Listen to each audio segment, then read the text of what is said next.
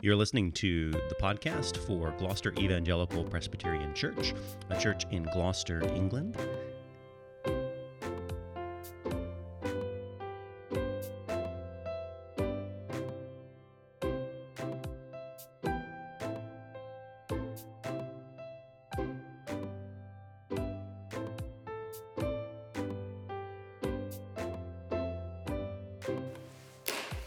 Well, as we continue with our series of the story of Isaac and Jacob, we come to Genesis 26, and we're reading almost the entire chapter. I've left off the last two verses, which flow nicely and fit into, Lord willing, next week's sermon. And so we come to Genesis 26, which is really one of the main sections dealing with the life of Isaac. Isaac seems to live in the shadow of his father and his son. And it's really, chapter 26 seems to be one of the few chapters, if you will, just solely devoted to him. But even as we come to this chapter, thinking about what we've heard before in the life of Abraham, much of this sounds familiar. Indeed, some of these episodes are almost identical to what happened in the life of Abraham. And it seems as if Moses, as the narrator, is trying to draw our attention back to Abraham. But I think ultimately, in these episodes, in these echoes, he's trying to draw us back to Abraham's God. He's trying to draw us back to see the faithfulness of Abraham's God. So let us now read this, starting at verse 1. Now there was a famine in the land, besides the former famine that was in the days of Abraham. And Isaac went to Gerar, to Abimelech, king of the Philistines. And the Lord appeared to him and said, "Do not go down to Egypt. Dwell in the land of which I shall tell you. Sojourn in this land, and I will be with you and will bless you. For to you and to your offspring I will give all these lands, and I will establish the oath that I swore to Abraham your father. I will multiply your offspring as the stars of heaven, and will give to your offspring all these lands. And in your offspring all the nations of the earth shall be blessed, because Abraham obeyed my voice and kept my charge, my commandments, my statutes, and my laws." So Isaac settled in Gerar. When the men of the place asked him about his wife, he said, "She is my sister." For he feared to say, "my wife," thinking lest the men of this place should kill me because of Rebekah, because she was attractive in appearance. When he had been there a long time, Abimelech, king of the Philistines, looked out of a window and saw Isaac laughing with Rebekah, his wife. So Abimelech called Isaac and said, "Behold, she is your wife. How then could you say, 'She is my sister'?" Isaac said to him, "Because I thought lest I die because of her." Abimelech said, "What is this you have done to us? One of the people might have easily have lain with your wife, and you would have brought guilt upon us." So Abimelech warned all the people, saying, "Whoever touches this man or his wife shall surely be put to death." And Isaac sowed in the land and reaped in the same year 100-fold. The Lord blessed him, and the man became rich and gained more and more until he became very wealthy.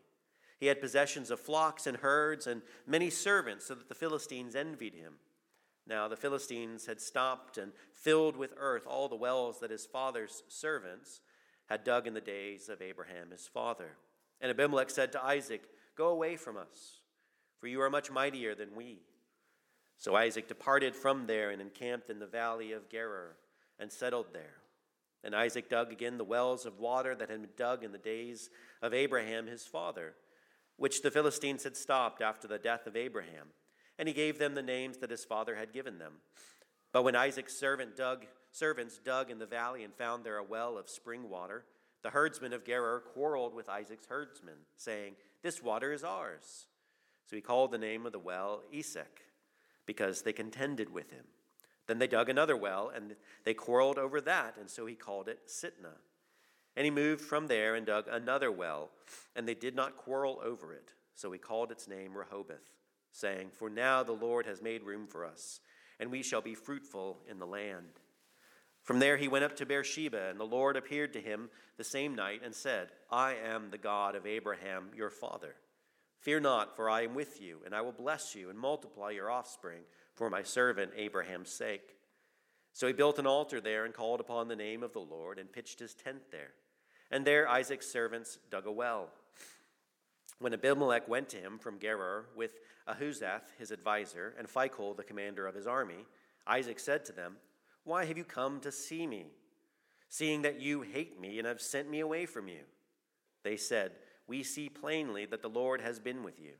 So we said, "Let there be a sworn pact between us, between you and us, and let us make a covenant with you, that you will do us no harm, just as we have not touched you, and have done to you nothing but good, and have sent you away in peace. You are now the blessed of the Lord." So he made them a feast, and they ate and drank. In the morning they rose early and exchanged oaths. And Isaac sent them on their way, and they departed from him in peace.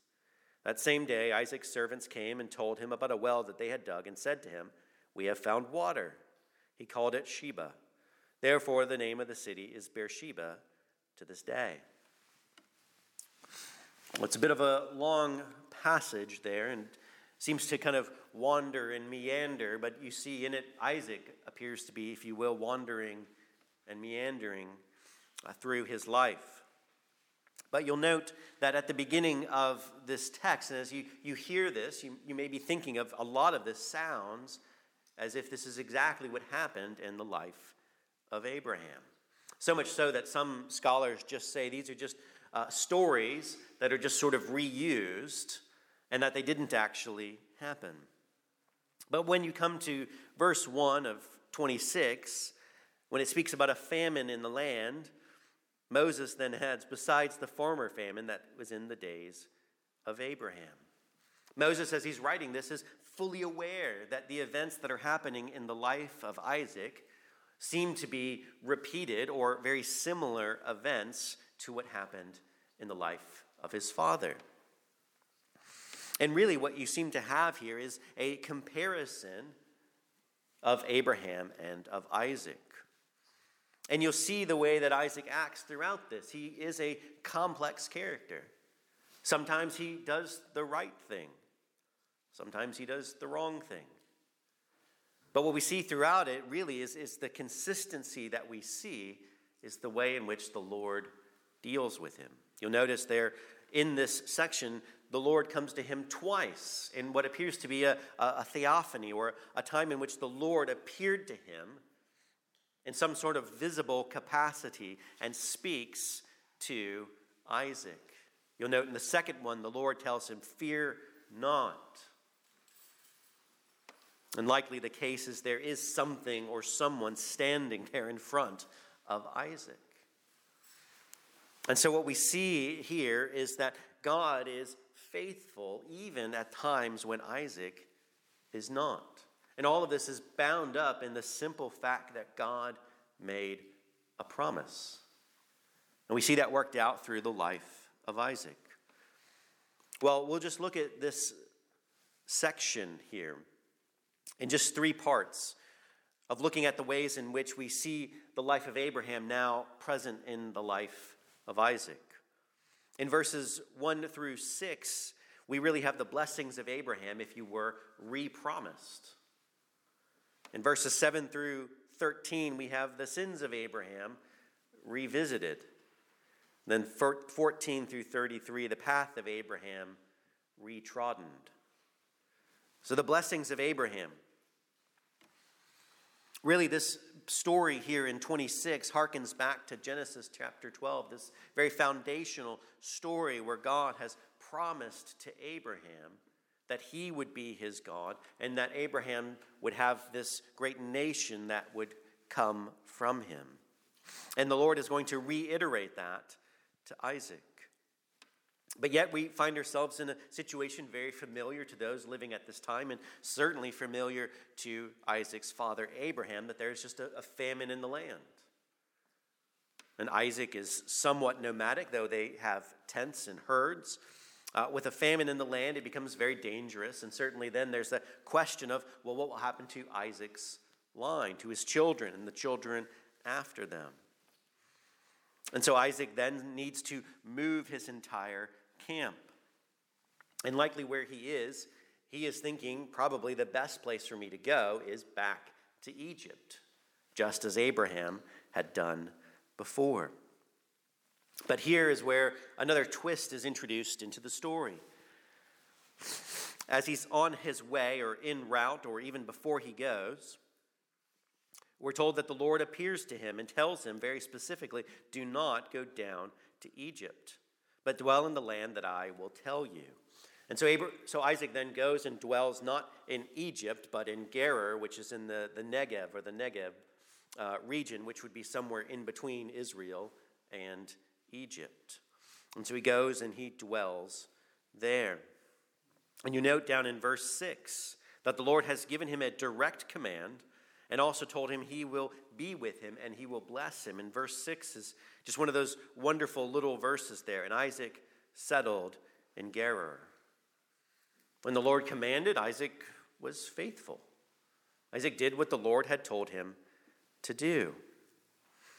And then sandwiched in between this, we have this great series of promises. It looks, if I've counted right, there are 6 times the Lord promises that I will do something in the future. I will be with you. I think that's one of the most amazing ones we see at the very beginning. I will be with you. One commentator just termed it the Emmanuel principle.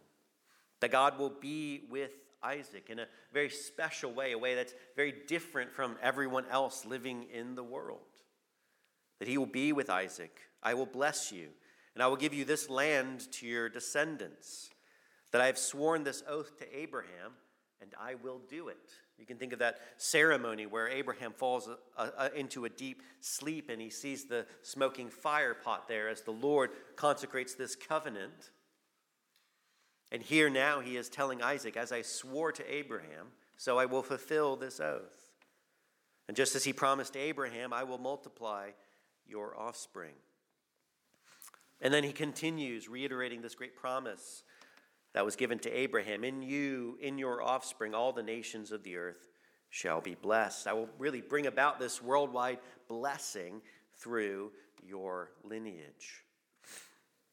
But then verse 5, there seems to be a little bit of a warning given to Isaac.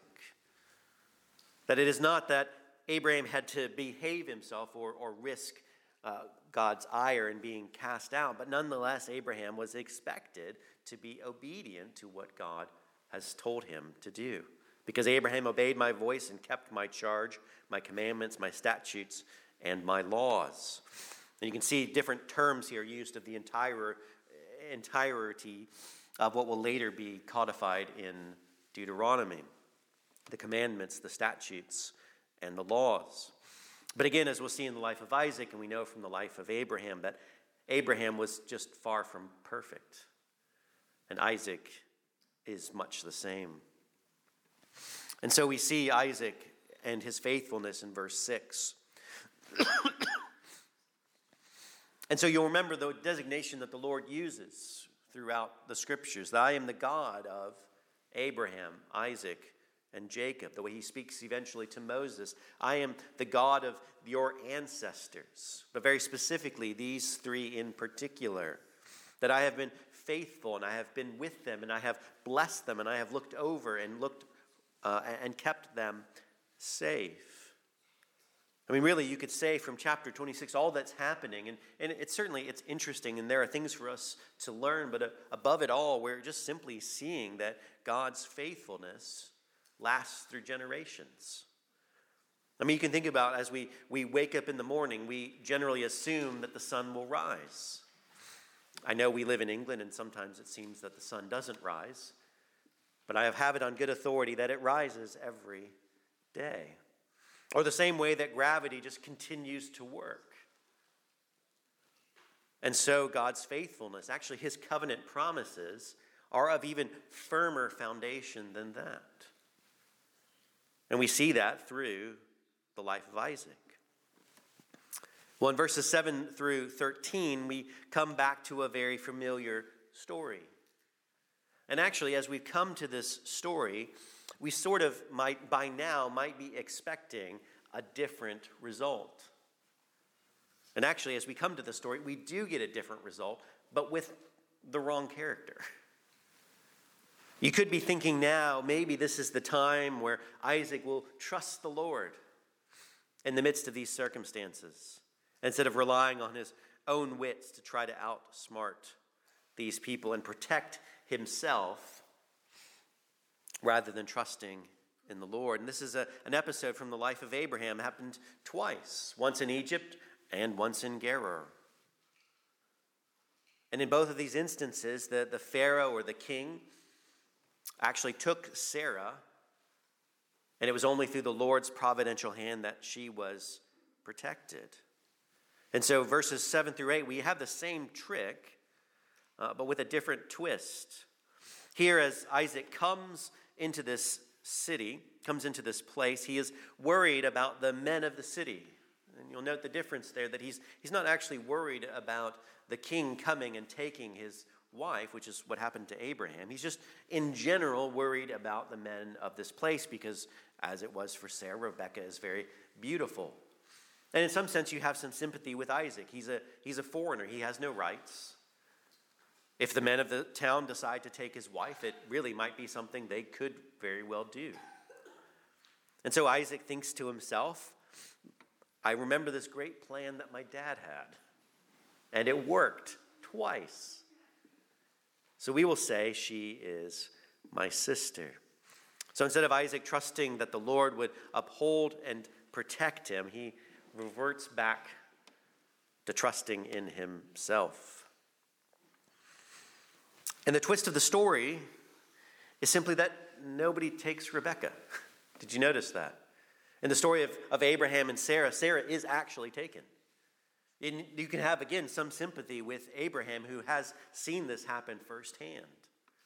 And actually also with Abraham, when he says she's my sister, well, yes, he is attempting to be deceptive. It actually is a true statement. But with Isaac, it's just a flat-out lie. She's not his sister, and there's no way you can make it that way. But then for a long time, they're completely left alone. In verse 8, when he had been there a long time, suddenly his ruse is found out. And it's found out because Abimelech, this is likely Abimelech II, or Abimelech's son from the first episode with Abraham. He looks out a window, and the ESV says they were laughing together. And it's a bit of a play on words there, because Isaac's name comes from the word to laugh. But clearly, even as we can read in the text, the laughing here is likely some form of a euphemism. They are engaging in probably just public displays of affection. That is not quite what brothers and sisters should be doing. And the king, looking out his window, sees this, and he knows these two foreigners, and likely they're just kissing, most likely. And he seems to be particularly upset at what could have been done to his people. In verses 9 through 11, he comes down, and again, I think this is where we start to see the twist in the story. In the last one, Abimelech, his father, just went and took Sarah. In this one, Abimelech too comes down, seemingly to storm down there, and wants to give Isaac a piece of his mind. And he is just livid and upset with the situation that Isaac has potentially could have placed his people in. Why have you done this to us? You've told us she was your sister. Someone could have taken her and lain with her, and then you would have brought all this guilt upon us. And so here we have a pagan king giving one of God's people an earful. And it seems as if Isaac just rightly deserves it. And so the situation is similar to what happened with Abraham, but it does seem to have a fair amount of differences. And then the king makes this great decree that they are to be protected, and that people are not to touch them, or they will be put to death. And so God ultimately seems to be orchestrating this even through Isaac's lack of faith. And then in verse 12, we get this idea here that Isaac now has settled and he's planting crops, and the Lord brings 100-fold increase. The end of verse 12 is wonderful there. The Lord blessed him. And so Isaac is now producing these great crops during the midst of a famine. Even after this stint with the king, the Lord is still with Isaac. The Lord is still prospering him and blessing him. And really, I think what we're to see here is we're just to see again that Isaac is not a perfect person. And if you think about it, it's easy to look at that story and to think we would all act differently. It's easy to think that in the midst of a very trying and difficult situation in which your faith is tested, that you will come out on the other side having upheld your faith. That you would not be like a Peter when the cock crows thrice. Or that you would not be like Isaac and trusting in your own wits instead of in the Lord. But I think we can all understand, or we can all empathize with the fact that we often fail in those times. It's so easy because if you think about what Isaac has, he has this king before him. He has this city of unknown people that he's living in. And he has the Lord who is with him, but he's just not there, is he? He's not physically present. And what Isaac sees is a very real possibility of his wife being taken and him being killed. And I think also what we see is the faithfulness of the Lord. I mean, think about this, that Isaac is a sinner, like his father. And that doesn't mean that the Lord cast him out. You think of Abraham's first sin, Isaac's first sin, the Lord was still gracious. What about when they get to their 50th sin? The Lord is still gracious to them. And actually, this story continues even up to the times in which we see Israel in so much apostasy. The Lord finally comes in judgment upon them, but he doesn't obliterate them. He then is gracious to them, that he truly is God who is with them and God who is with us. And you think of what we just read for our assurance of pardon. John is actually assuming that you and I will sin. And then tells you not to run from God, but to go to him. And finally, in verses 14 through 33, we seem to see Isaac almost retracing the steps of his father. You'll notice that there's all these wells that Abraham had dug during his time that the people of the area have then covered over with dirt. It's possible this is just sort of a spiteful reaction to Isaac's mighty and great wealth that he has. The Lord's continuing to bless him, and those around him are very envious. Again, you can think of what will happen in Israel's history later on when Israel will be growing and multiplying so greatly that the Egyptians then become envious and worried, and so they then act out against them.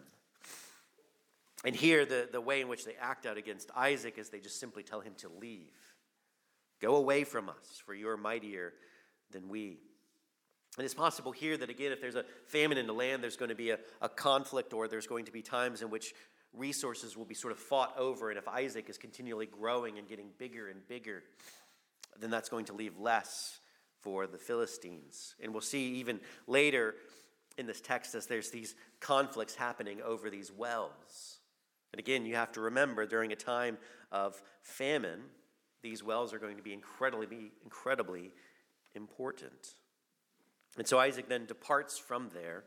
He camps in the valley of Gerar, and he's settled there. And he digs these wells, these 3 different wells. The first well he digs, well, there's a conflict.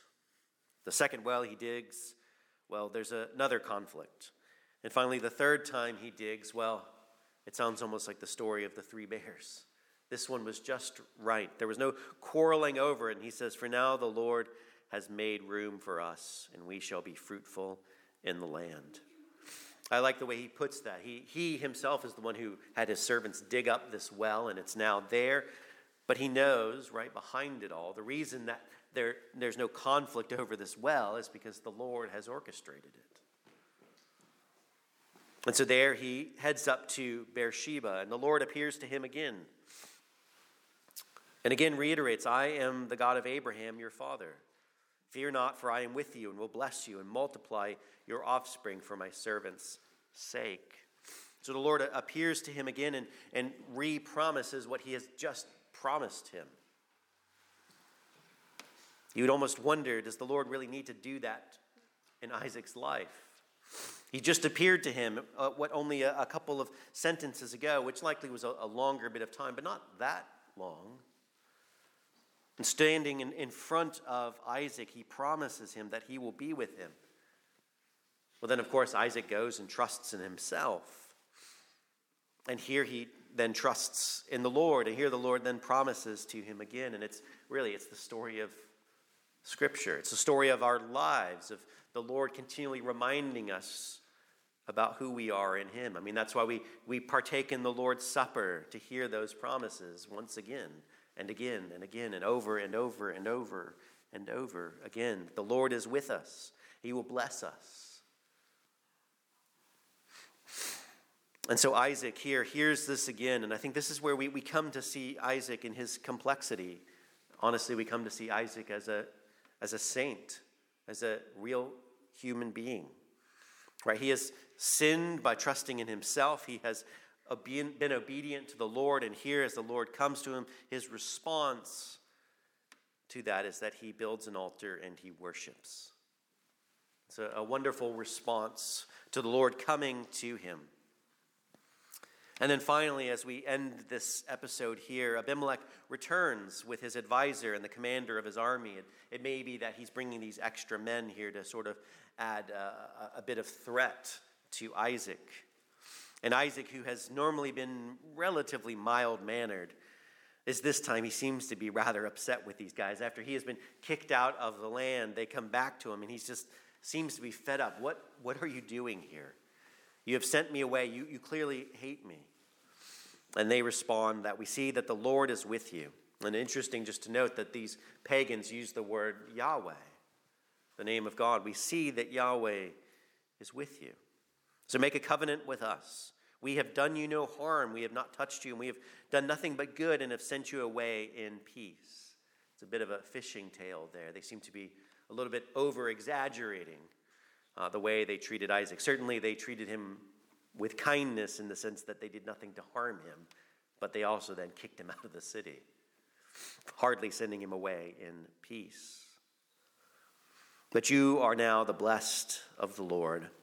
And so what does Isaac do? Isaac throws a feast. They feast and then they enact this covenant. And you'll note the way in which this section here is formed. They come to Isaac. They speak about sending Isaac out in peace, which is untrue. But then Isaac makes this great feast for them. They enact this covenant, and then what? They depart from Isaac in peace. A lot of commentators will just note that it seems to be simply a story about the way that Isaac seems to be a peaceful individual, trying to live in harmony and peace with others. And I think there's truth in that. I think Paul calls us to live peaceably as far as we can with others, that Christians should be peace-seeking and peaceful people. But I think there is more to it than that. I think this is simply seeing the blessings of Abraham flowing to those outside of God's people. Because you remember what the Lord said, those who bless you, I will bless them. And here it seems Abimelech and his people are simply blessed now, or receiving this blessing and departing in peace from Isaac because of who Isaac is as the Lord's representative. That they are now in harmony and living in harmony with Isaac, which would presumably bring about blessing for them. Well, just to bring this all to a close, we can just simply think through this text, three things. What do we learn about Isaac, about God, and about Jesus? What's interesting, if you just summarize this section, you could really say we learn and we see in the life of Isaac that in the first 6 verses, he's faithful. In the next set of verses, he's foolish. In the next set of verses, he's blessed. In 17 through 22, he's trusting. He trusts the Lord. In 23 through 25, he worships the Lord. And in verses 26 through 33, he is a blessing to others.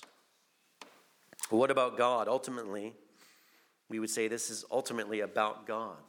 Yahweh has given him blessing, has given him peace, has given him promises, and has promised to be with him.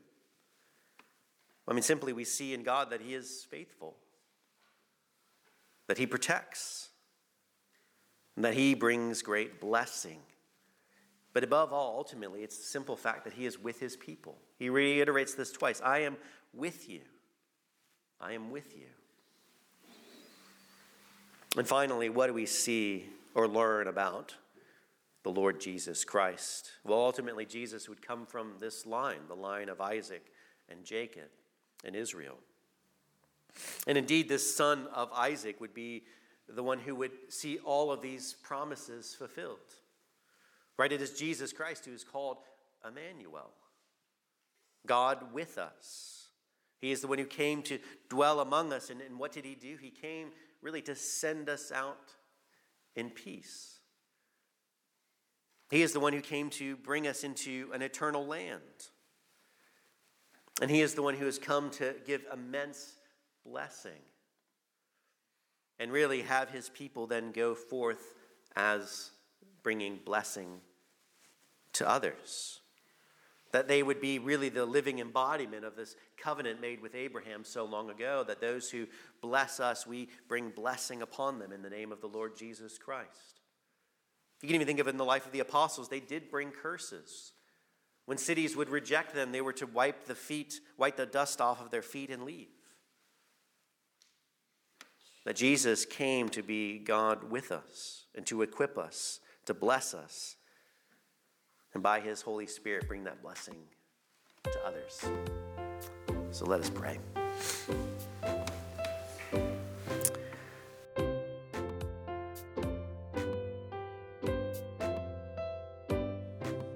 You've been listening to the Sermon Podcast for Gloucester Evangelical Presbyterian Church. You can find us out online at gloucesterpres, that's pres.co.uk for more.